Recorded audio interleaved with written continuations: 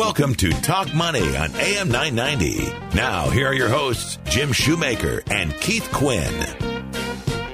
Good morning and welcome to Talk Money here on AM 990, where we'll help you focus on your financial future. We have got a great show for you today. We're going to talk about some common truths that aren't so truthful with Paul Rich. And Paul Rich is one of those guys that comes with a wealth of knowledge, first of all, and kind of a down-to-earth approach on a lot of the things we're going to be talking about. I mean, some of the things are so complex. Paul's got a gift that he can take the complexity and move it to where very simple to understand and pretty much of an eye-opening thought process that I think helps a lot of people. Paul is a certified financial planner in Savannah, Tennessee. Paul, good morning and welcome. Good morning, Keith. I appreciate being on the show. I do want to say one thing. My daughter went to Union, and so I know Union's a sponsor and great school. So yeah, it is. That's great. An awesome school. Yeah, thank you, but, sir. over the years, I have just seen many clients come in, and they'll say something, or I've listened to radio programs, or I've read magazines, and I've heard people say something, and many times I believed what they would say, and over the years I've seen that, some of the things we believe is maybe not true. And we just kind of assume it's true because we've heard it so much. We've heard it so much right. that, and one of the ones that I hear a lot of times, people think that you have to make money every year in your investments. I mean, you should make money every year in your investments. And in reality, I will tell you that it's possible that is not a good thing. Now, you think, Keith, I can convince the people out there or convince you? I was going to say, Paul, I don't know if you can convince me that making money is not a good thing. Well, it is a good thing. I'm not going to say it's not a good thing, exactly. But it's more powerful sometimes to have volatility in your portfolio. It actually can make you more money. And what I mean by that is, you want to say something? No, but volatility is critical. I mean, that's volatility. We haven't had volatility like we normally do as we talk about this market. Right. So when Paul's talking about volatility, it's really saying in a normal market that has volatility, swings up and down, it's not a bad thing. It can be a great thing. That's good. So let me give you an example. When is it a great thing? Let's go back to the year 2007. Okay. All right, we're going to go back to October 9th, 2007. The Dow Jones Industrial Average closed at 14,164.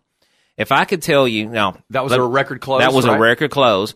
Let's just go back to March of 2009. It closed at around 6,400. Now, if I could take back all my clients or your clients or anyone and say we're going to go in a straight line, we're not gonna fall at all. We're going to go from 14,164 till today, a little over 17,000. We're going to go on a straight line. You're not going to have to worry at all. You're not going to lose any money at all. No emotions. Everyone would jump at that. That would have been better for my hairline. Arch even jumping at that.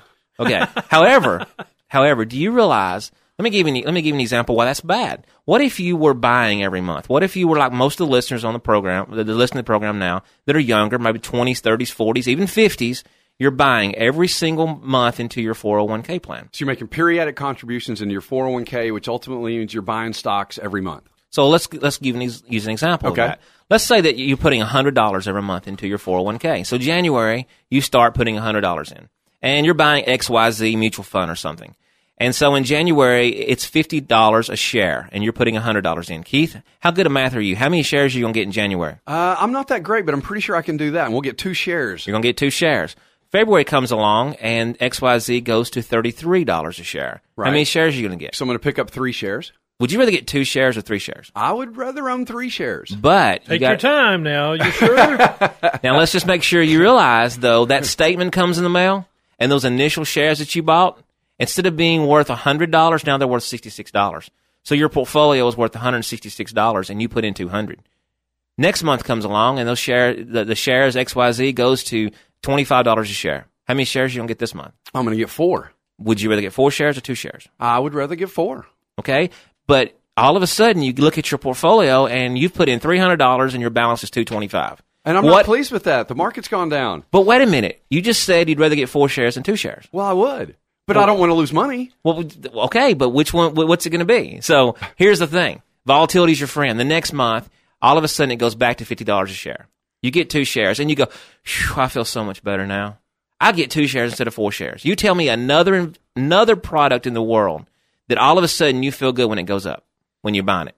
That's a great point. I like to buy things that are on sale. Okay, so in that situation, you got 11 shares over that time period, and you got them for you now have invested over that time period $400, but it's worth $550. $50 times 11 is $550. So you made $150, and the stock market never had another record close. And so my point is that's the same thing that happened way back in 2007, all the way through 2009. The stock market dropped all the way down to under 6,000 points, or right at 6,000 points. And if you kept buying and buying and buying, you actually increased your returns. If you kept doing it every month, an analysis I did by Morningstar, you increased your returns by 3%.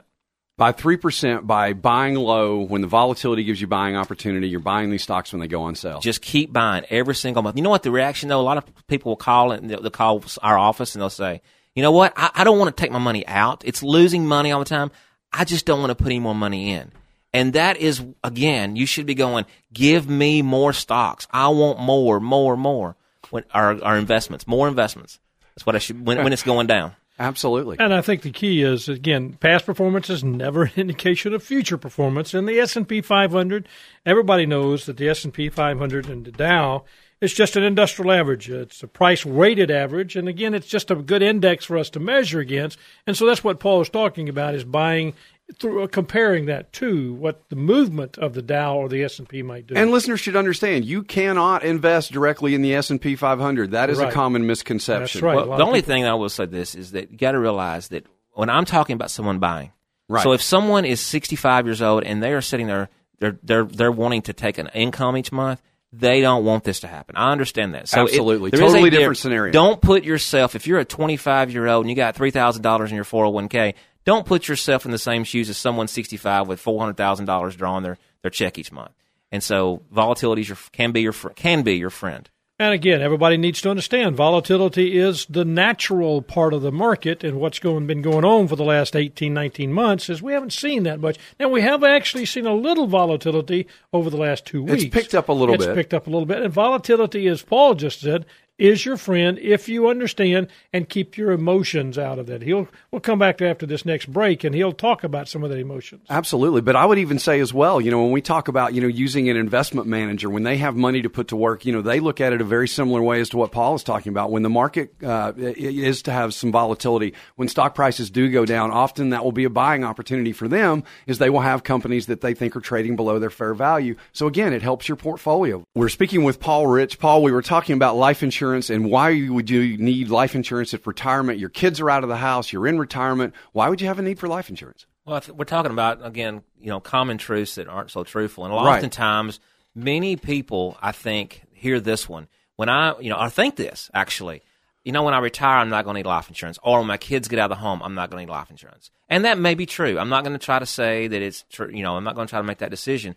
But I think what people do is they read a magazine or listen to the radio, and they're listening to the radio now, but they hear this shotgun approach. And really, it's something that's maybe yours. It needs to be about you and a rifle approach, and that is, go ahead. What you're talking about is the fact that you do hear this rifle, or you talk about shotgun, where everybody says this is the broad statement and this is the facts.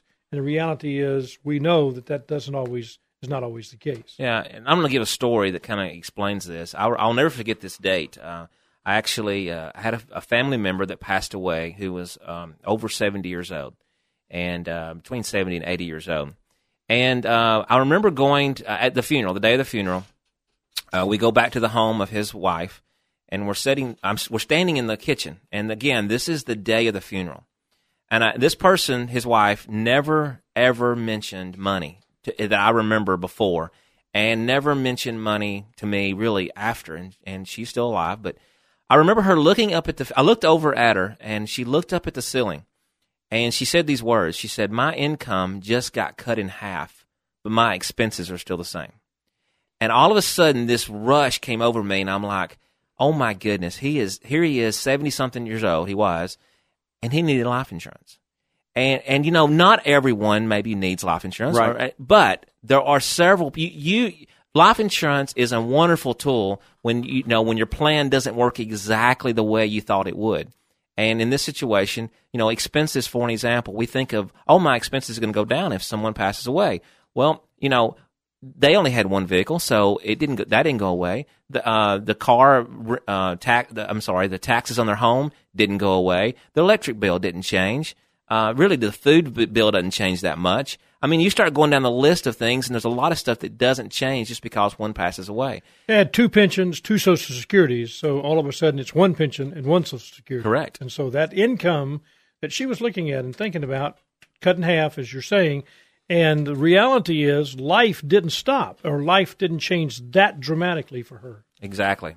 So, basically what this means is don't listen to necessarily, I'm on the radio, I realize that, but don't just listen to someone on the radio, or don't read the magazine and think it applies to you. Go talk to someone, a financial advisor, preferably at Shoemaker Financial, of course, but go talk to someone. I thought that was a given. Well, go talk to someone and get a plan to determine if you need it longer. I was very much tongue-in-cheek. I absolutely consult a financial professional. And we always say, Paul, one of the answers that we find we have a lot when we're talking about these questions in an individual situation is it depends. And it will be different for different individuals, different situations. But just realizing that sometimes that's an incredibly important thing, depending on, again, your personal situation. Well, when Paul talks about that, the reality is we always try to do our own thing. We can self-manage ourselves and at some point in time, and I'm sure in this particular case, in the story of this individual, everything was okay. But it would have been great if he would have just stepped aside and said, let me get somebody to give me their opinion, a second opinion, right, a second thought through. And that's all we're talking about. Find someone who's got the experience, not a radio talk show host. But somebody who's in the business. Present company accepted. Present company excluded. No, in reality, it is. Obviously, we do this every day. But we do not list entertainer when we file our taxes. When I file my tax return, it didn't say entertainer. That's exactly right. That's the key. So, great point. Here's another question for you, though, Paul. So many times, people are what we call the do-it-yourselfer. We were just in the office recently, and we was talking to someone about his emotions. He's been a client now for 7 years. He came to us as a result of the downturn, actually 6 years, and right in the middle of the downturn. And he was panicked. He was, big-eyed and fearful and all those kind of things, and he was very disappointed. He had been listening to a program, and he had got involved, and he would, tell me all the things, the reason why he got started, but there was no one there to hold his hand or that wasn't there to guide him through that emotional downturn. And we had a widow in the office just recently that said, I could do this with, talk to so-and-so over the phone all the time. But reality is I want to look at somebody in the face. And so, Paul, the question is, so many people say, can I invest on my own and save cost? And that's one of those statements we hear, but is it true? Well, it can be true. I'm not gonna, Again, this is one of those things. It can be true. However, I want to give you an example, and I think this applies to this particular topic. One of the jobs that as a financial advisor, we're here to basically take out some of that emotion. Right. And one of the things that I think is really interesting, I read a study that NPR did. If you want to pull it up, you can go online and look it up. Bringing on Bad News Can Fuel Daily, and I don't know what the rest of it says, but that is, you could type that in on NPR website. But one thing they did was they looked at 4,500 people. They did a study, 4,500 people who were at the Boston Marathon bombing. And they found out that those 4,500 people, they basically asked them a lot of questions. And then they did some people that watched the news every day during that time. Right. For like 6 hours. And they found that the people who watched the news actually were more depressed and more upset about things than the people who were actually at the bombing. Wow. Watching the news actually affected them in a worse way than being there. Now, that's kind of scary, but what that tells me is that you think you can do things on your own, and what oftentimes you do is you make decisions based upon what your knowledge only is about the subject. And you may say, well, I'll read a lot of things, but you can read and common things. People read about gold a lot, and, right. And everything about gold, they keep reading it all the time. They don't want to look at the other side because they right. believe it so much. And so, I look at that and I go, sure, if you talk about less expensive, if you go that way, then let's talk about cars. A Yugo is cheaper than a Cadillac. So if you want to go less expensive, of course, if all you're thinking about is that, then you would never drive a Lexus or a Cadillac or something like that, or a Corvette. You drive a smart car, a Yugo. And Forbes did a study back in March 28, 2013, when they compared the S&P 500 returns to the U.S. bond index returns, or they also, to the average investor. The average investor from the year 1993 through 2012 earned 4.3% from that time period, is what they made on their money, 4.3%. if they had just put their money not in stocks but in bonds, they'd have averaged 6.3. So just put it in bonds and left it alone. Left it alone. But because the average investor made 4.3. But here's the thing: the stock market made the S&P 500 made 8.2. So that's a huge difference. So okay, the big difference. Now we got to take a break, but when we come back, here's my question to you, Paul: why did the average investor do so poorly, and what is the job here of the advisor? I mean, you're talking about emotions. We're talking about you remind me of someone who I think is a dynamic world vision type guy, but because I know he listens to the news, as you said, so much, you ought to hear him sometimes in his negative, depressed state. It's amazing what would happen that way. So when we come back, I really want to dig into what does the advisor bring to the table, because he's really given us some great numbers. I think that's a great point. We can get caught up in this media 24-hour news cycle, and of course, if it's bad news, it keeps you tuning in, so they have a reason to promote that. So why does the average investor do so poorly, and what's the job of the advisor? Well, I think our job, oftentimes people think, they'll make fun of advisors. They go, you didn't beat the indexes or whatever it may be. And our job is really not to beat the indexes. First thing is our job is to keep you from being the average investor. I mean, a 4.3 versus 8.1. We don't want you to be the average. We want you to do way better than that. But, and to do that, we got to keep you from making poor decisions. And, I'll just give you some examples. One that stands out to me was, I remember back in the year 1999, 2000, there actually for several years there, large U.S. companies were doing making just incredible returns. Right. And so let me ask you a question, Keith. An investment that made 42% 2 years ago and 28% last year. Pretty easy decision there. I want to keep buying that investment, Absolutely. Right? Well, what about this? How about would you prefer that investment, or would you prefer one that lost 6% 2 years ago and lost 1.49 the next? Well, one made 42, loses 6. The next year makes 28, loses 1, minus 1. I mean, that's an easy decision. I want the first one. Right. Well, you know what? That was the wrong decision. Right. Because the next few years, in fact, for many, many years, the next 2 years, the positive 22, 42 was minus 22. And the the other one that had lost for 2 years straight actually made positive 14. And so, what happens is people tend to look at those past returns and think that's going to keep going. And in reality, that doesn't happen. Another thing I think, though, too, is, and it's probably the last thing, but one thing that people do is they make decisions. They don't know what they're talking about. They hear the office or something. Someone says, this is a great investment. They don't do a lot of research. They take all their money. You would never make a decision. You never go out and buy a $100,000 investment without knowing more about it. But people in their 401k will get on the computer, log in, and just transfer money just all over the place without even knowing what they're buying. Without understanding what they're investing in. I mean, you would never do that with even $10, let alone 100,000. And it's done all the time. And so our job is to keep you from doing, bad decisions like that sometimes. Well, I think that's the critical part. I mean, Paul always does a good job, and I mean, from the standpoint of the reality that why is the advisor there?